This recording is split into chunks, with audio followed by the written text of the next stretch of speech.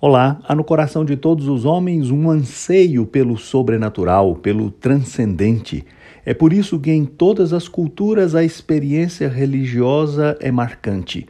Mas o homem, conforme aprendemos na Bíblia Sagrada, a palavra de Deus, está distante do Criador e então inventa seus deuses conforme os desejos do seu coração. Cria rituais que imagina agradarão os seus deuses e os buscam com todo o esforço da sua alma. Entretanto, aprendemos na Bíblia Sagrada que há apenas um Deus e que ele só pode ser alcançado por um único caminho. É o que lemos na primeira carta que Paulo escreveu a Timóteo no capítulo 2, no versículo 5, onde está escrito: há um só Deus e um só mediador entre Deus e os homens, o homem Cristo Jesus, que deu a sua vida em resgate por toda a humanidade.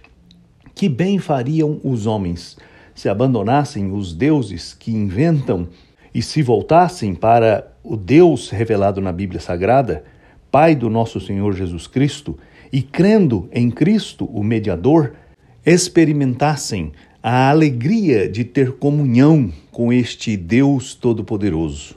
Jesus Cristo é o único caminho que nos leva a Deus, o único Deus verdadeiro, o Criador dos céus e da terra, aquele que mantém tudo pela palavra do seu poder.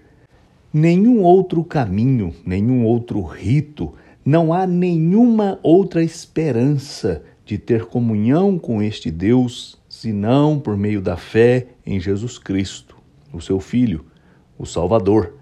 É extraordinário que este Deus esteja pronto a acolher aqueles que se aproximam dele através do seu Filho Jesus. É extraordinário porque os homens são criaturas rebeldes que inventam suas próprias divindades, mas Deus continua nos convidando a ir a ele através do seu Filho Jesus Cristo.